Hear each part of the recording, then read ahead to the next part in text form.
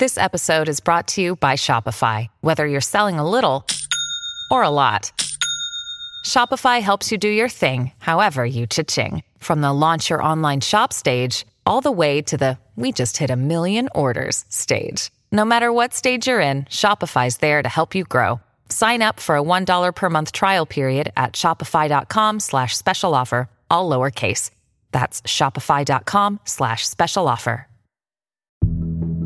For me, striking isn't just about my own problems with Etsy, but when I hear someone saying, I'm not going to make rent this month, I have no choice. I need to go on strike with this person. Hi, I'm Rachel Hampton. And I'm Madison Malone-Kircher. You're listening to ICYMI. In case you missed it, Slate's podcast about internet culture. Welcome back, Madison. I have some great news for you. Are we producing a full-scale musical? Are we finally making a musical episode? No, but Elon Musk bought 9% of Twitter stock, and now he's on the board of directors. You really just had to ruin it, didn't you? As some of my Twitter mutuals call him, Apartheid Clyde is now fully involved in Twitter.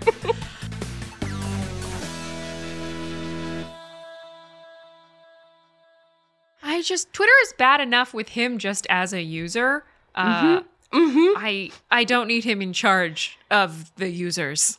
A power user, if you may. Has the power user made any sweeping declarations of said power yet? I mean, I think the most important thing he's probably said so far is that he might actually be introducing an edit button. And people have been asking for this. And like most things people ask for on the internet, this is not actually a good idea. We do not need the power to edit our tweets. Tumblr taught us what happens when you can edit posts after you post them. I think what Rachel's describing is if one wrote a tweet and then said tweet was embedded in a BuzzFeed article, and then you change the tweet to just say, pardon my French, fuck off BuzzFeed.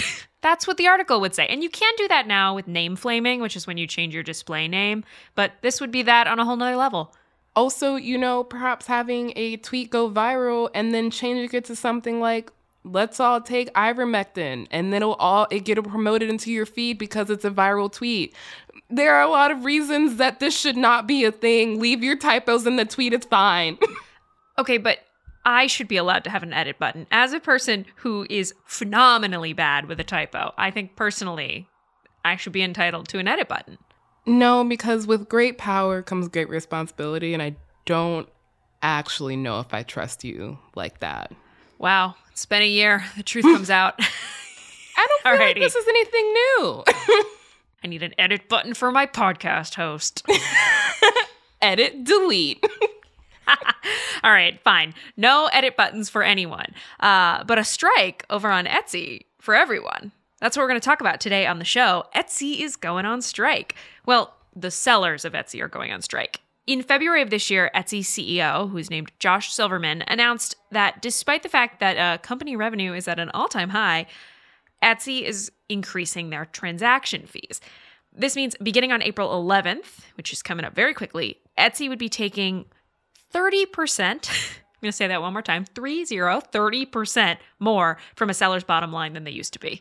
Soon after this news broke, thousands of Etsy sellers announced they'll be going on strike for a little over a week, from April 11th to April 18th. They are also asking shoppers not to cross a picket line, and at the time of recording, just under 35,000 people have signed a petition agreeing to boycott Etsy for as long as the sellers are on strike. So, since Etsy was founded in 2005, it has developed a reputation for, hosting and supporting small business owners. And frankly, prior to doing research for this episode, Rachel, that was still my understanding of it. But here's the part where we say, but now I've learned. And according to sellers on the platform, that February transaction fee increase is actually just the most recent change in a really long line of changes that demonstrate Etsy doesn't seem to care anymore about helping the small businesses that made the platform the platform. Later in the show, we'll be talking to one of those Etsy sellers about her experience on the platform, how it's changed over the years, and what led her to join the strike. But first, how did we get to this point? After the break, we'll be back to talk about the history of Etsy and why this fee increase is really just the final straw.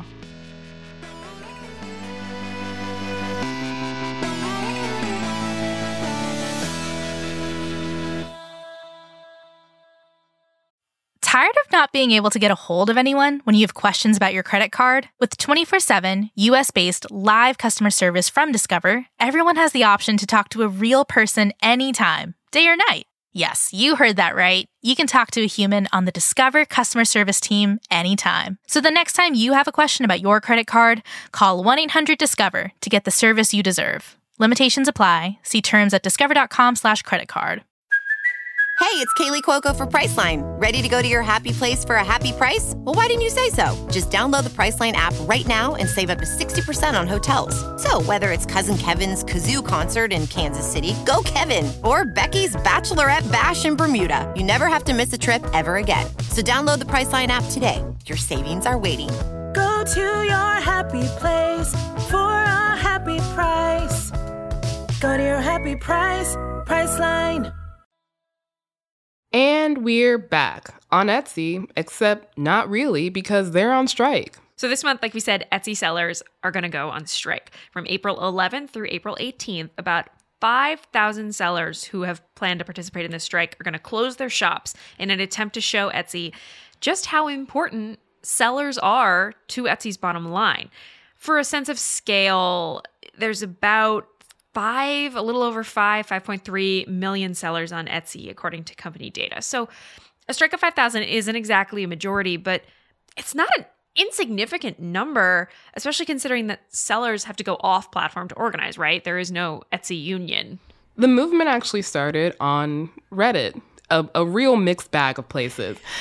But on the subreddit are Etsy sellers, which has about 68,000 members. A user who goes by the name Rejecting Normality created... Love it.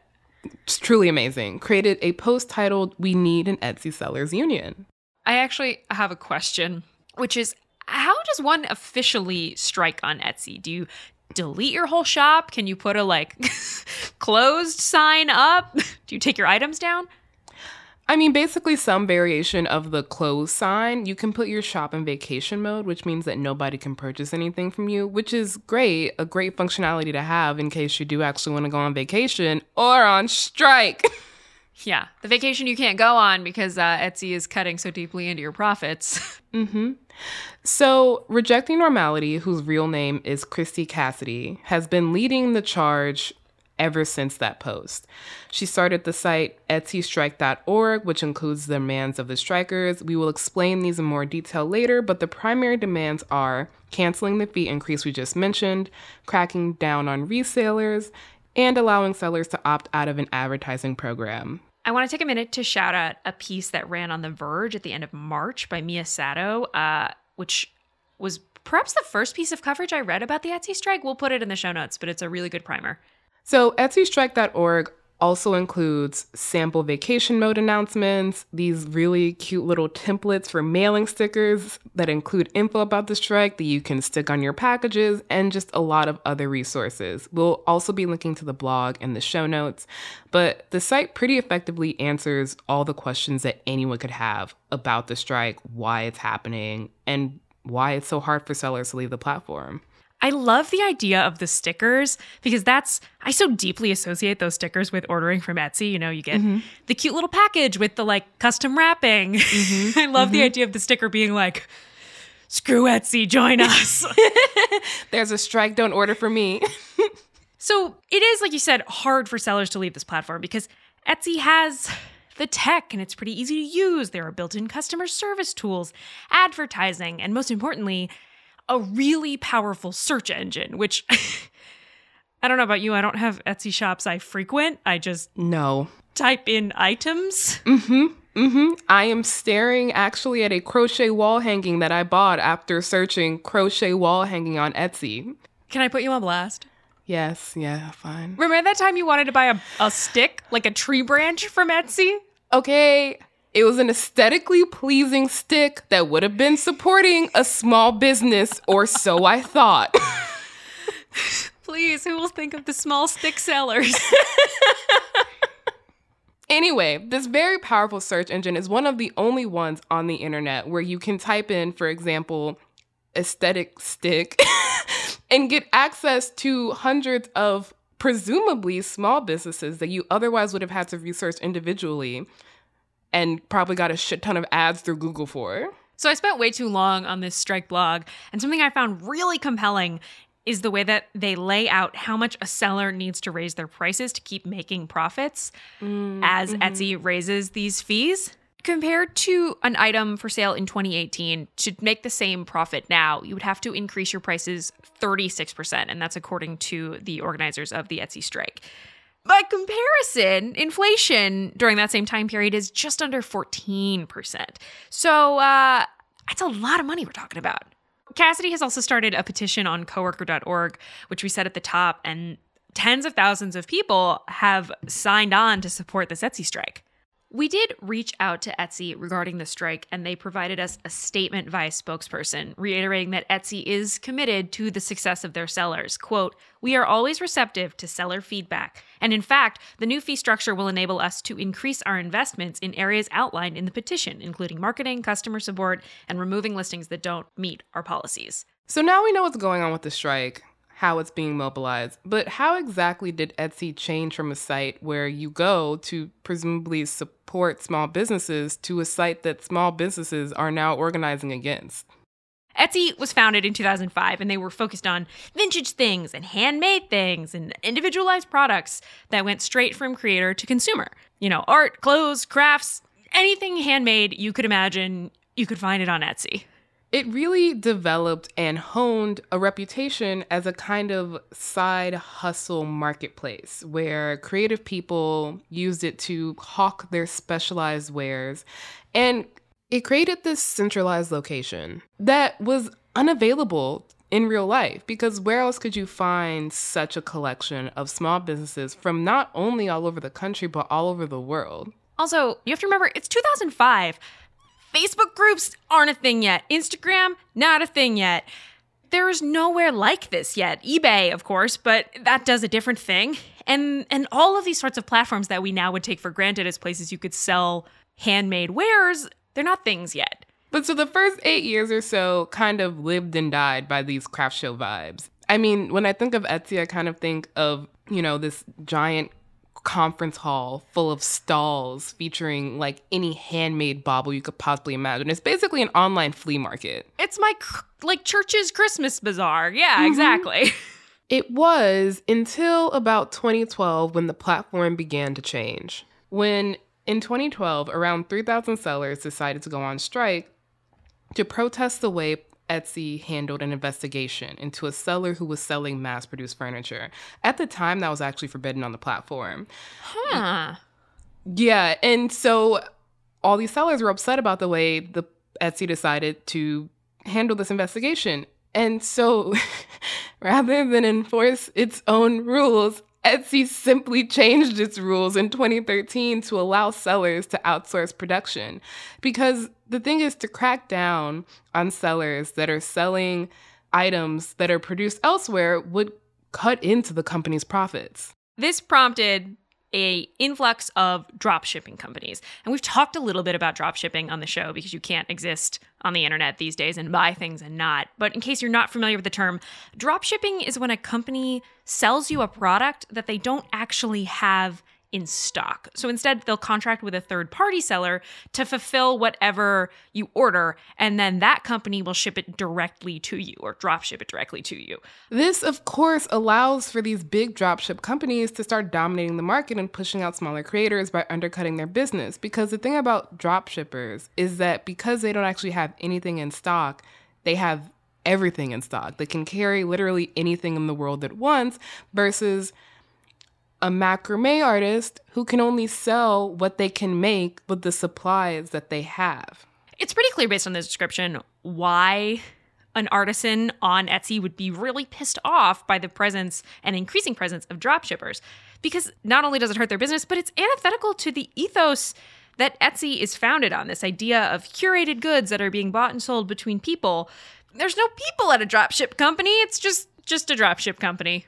Also, as Madison kind of alluded to, The provenance of drop-shipped items is usually extremely murky, ethically dubious, and probably environmentally unsustainable. So most people, me, rubes, who haven't been keeping up with the shifting nature of Etsy, go to Etsy.com thinking I am getting around the fast fashion drop ship industrial complex, only to be taken in by a pretty little Etsy shop that actually is just a front for a drop shipping company. My earrings, Shein. No, exactly. You think your earrings are Etsy, but they're Shein. Things only keep getting worse for Etsy sellers when the company goes public in 2015, because this is the final nail in the coffin of the most important people being involved in an Etsy transaction being the buyer or the seller, because now there are shareholders in the company. And what do shareholders love more than the efficiency of a factory system? So more and more dropshippers are joining the company. The company is focused on revenue in an increasing way that seems to be negatively impacting sellers. And it's not going great if you're an Etsy seller, to be honest. Yeah, and then it continues to not go great. Because in early 2020, Etsy, which by the way records record profits during the pandemic, implemented a mandatory advertising policy that sellers were required to participate in if their shops made over $10,000 in sales each year. Now, most shops on Etsy don't, but obviously a fair amount do. So what this program did was advertise individual sellers' items on what Etsy called high traffic sites across the internet, so places like Facebook, Pinterest, and Google. So what that means is, say you, Madison, are on Facebook and you see an Etsy ad. It's not just an ad for the site, though. It's an ad for a specific seller, let's say a candle shop. On the surface, that seems great for that candle shop, right? Yeah, they look calm and ready. Exactly. And paying for that kind of advertising, as we know, is pretty expensive. But the thing is, if you bought the candle from that candle shop through that Facebook ad, Etsy automatically takes at least a 12% fee from the seller on top of the existing 5% service fee for every transaction. And if that candle shop makes over $10,000 a year, they didn't have a choice about whether or not that ad was placed there. I definitely bought the candle.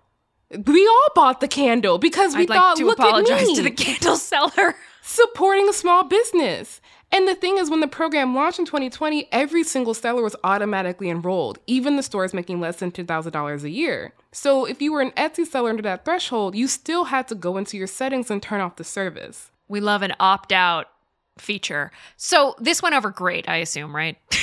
Phenomenally. People loved it. No, sellers called it out for what it was, which is a blatant cash grab without any tangible benefits besides the hopes of clicks from advertisements.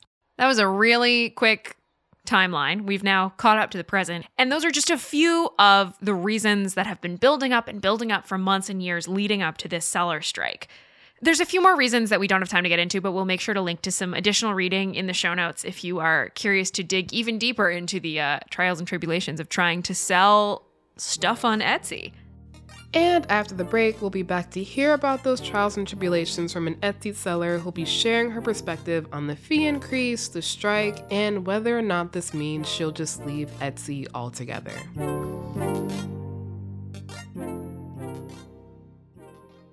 Another day is here, and you're ready for it. What to wear? Check. Breakfast, lunch, and dinner? Check. Planning for what's next and how to save for it? That's where Bank of America can help. For your financial to-dos, Bank of America has experts ready to help get you closer to your goals. Get started at one of our local financial centers or 24/7 in our mobile banking app.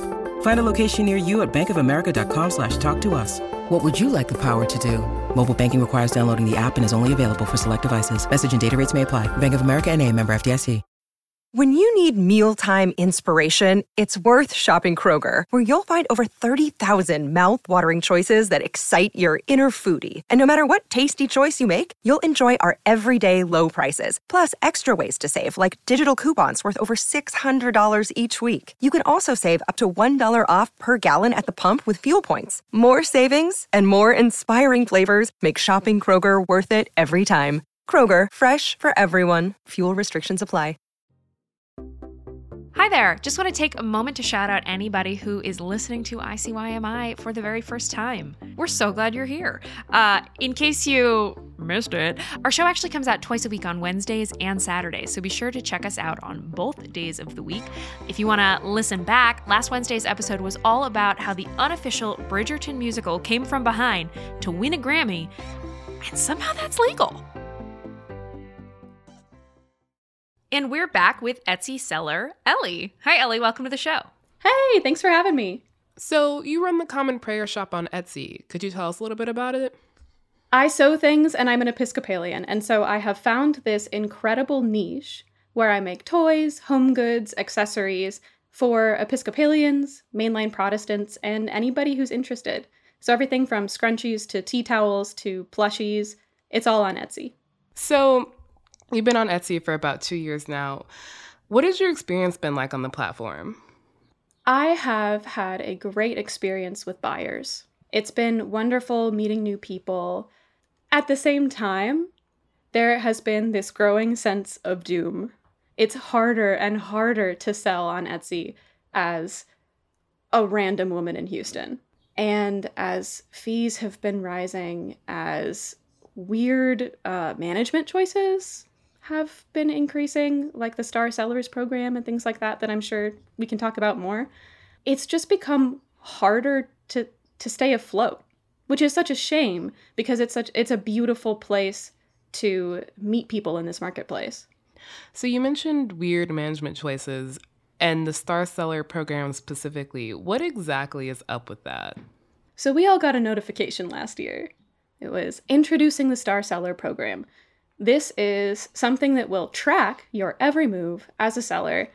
And if you meet our threshold for what we think is a good seller, things like consistent 5-star reviews, responding to messages within a certain amount of time, if you meet thresholds of behavior, then we're going to give you this little badge, piece of flair, and we're going to boost you in our results when people start searching for your products.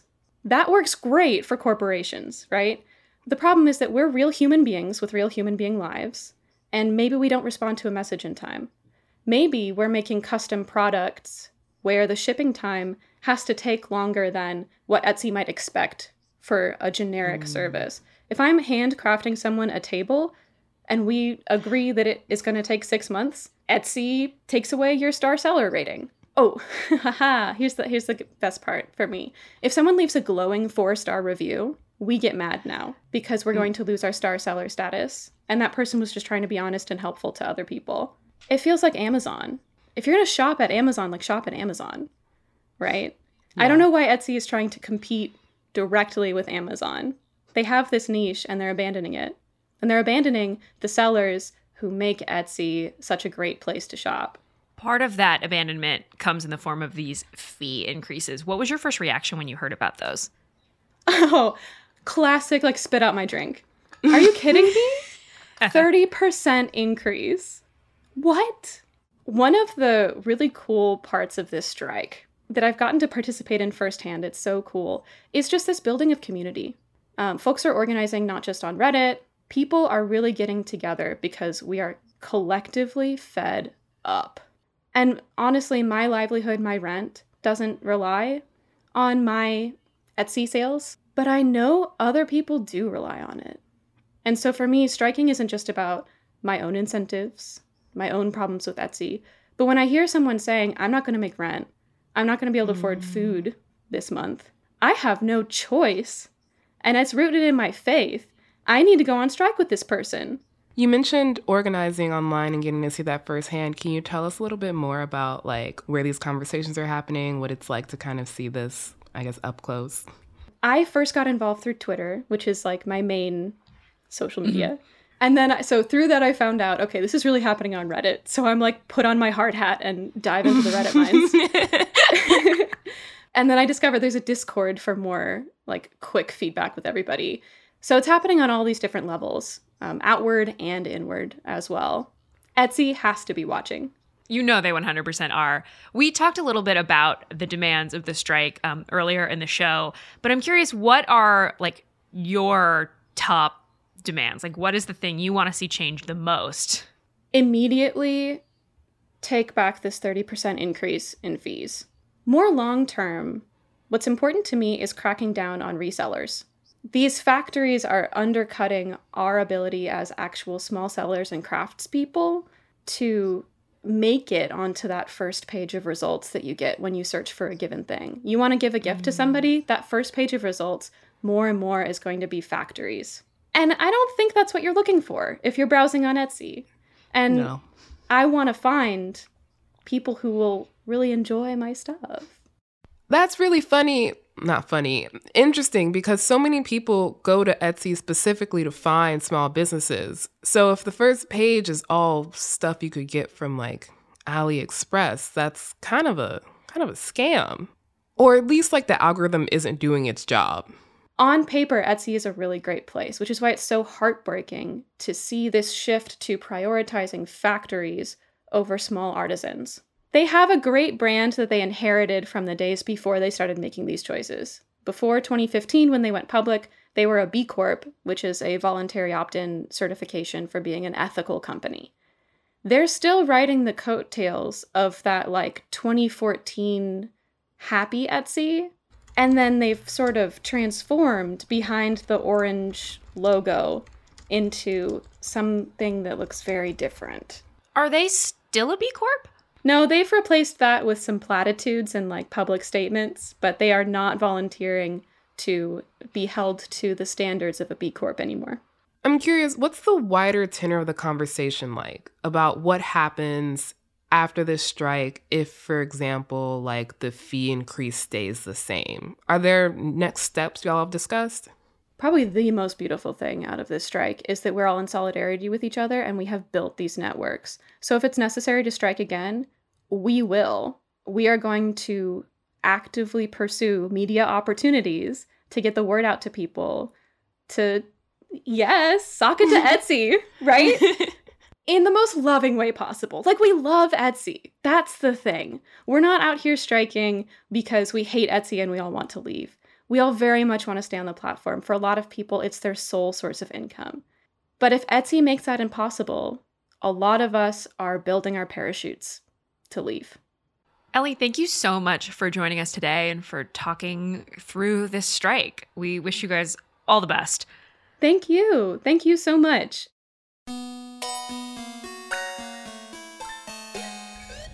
All right, that's the show. We'll be back in your feed on Wednesday. Please subscribe. It is the best way to make sure you never miss an episode or a strike update. Please leave us a rating and review in Apple Podcasts or Spotify. Tell your friends about us. Tell your comrades about us. We are on Twitter at ICYMI_pod. Feel free to send questions, comments, concerns, and also email ICYMI@slate.com.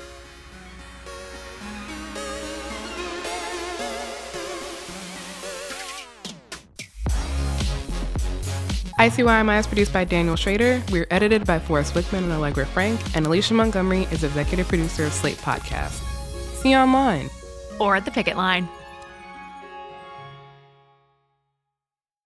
We're getting in the time machine? We are. Make the time machine sound. There we go. This is the story of the one. As a maintenance engineer, he hears things differently. To the untrained ear, everything on his shop floor might sound fine, but he can hear gears grinding or a belt slipping. So he steps in to fix the problem at hand before it gets out of hand. And he knows Grainger's got the right product he needs to get the job done, which is music to his ears. Call, click Grainger.com, or just stop by. Grainger, for the ones who get it done.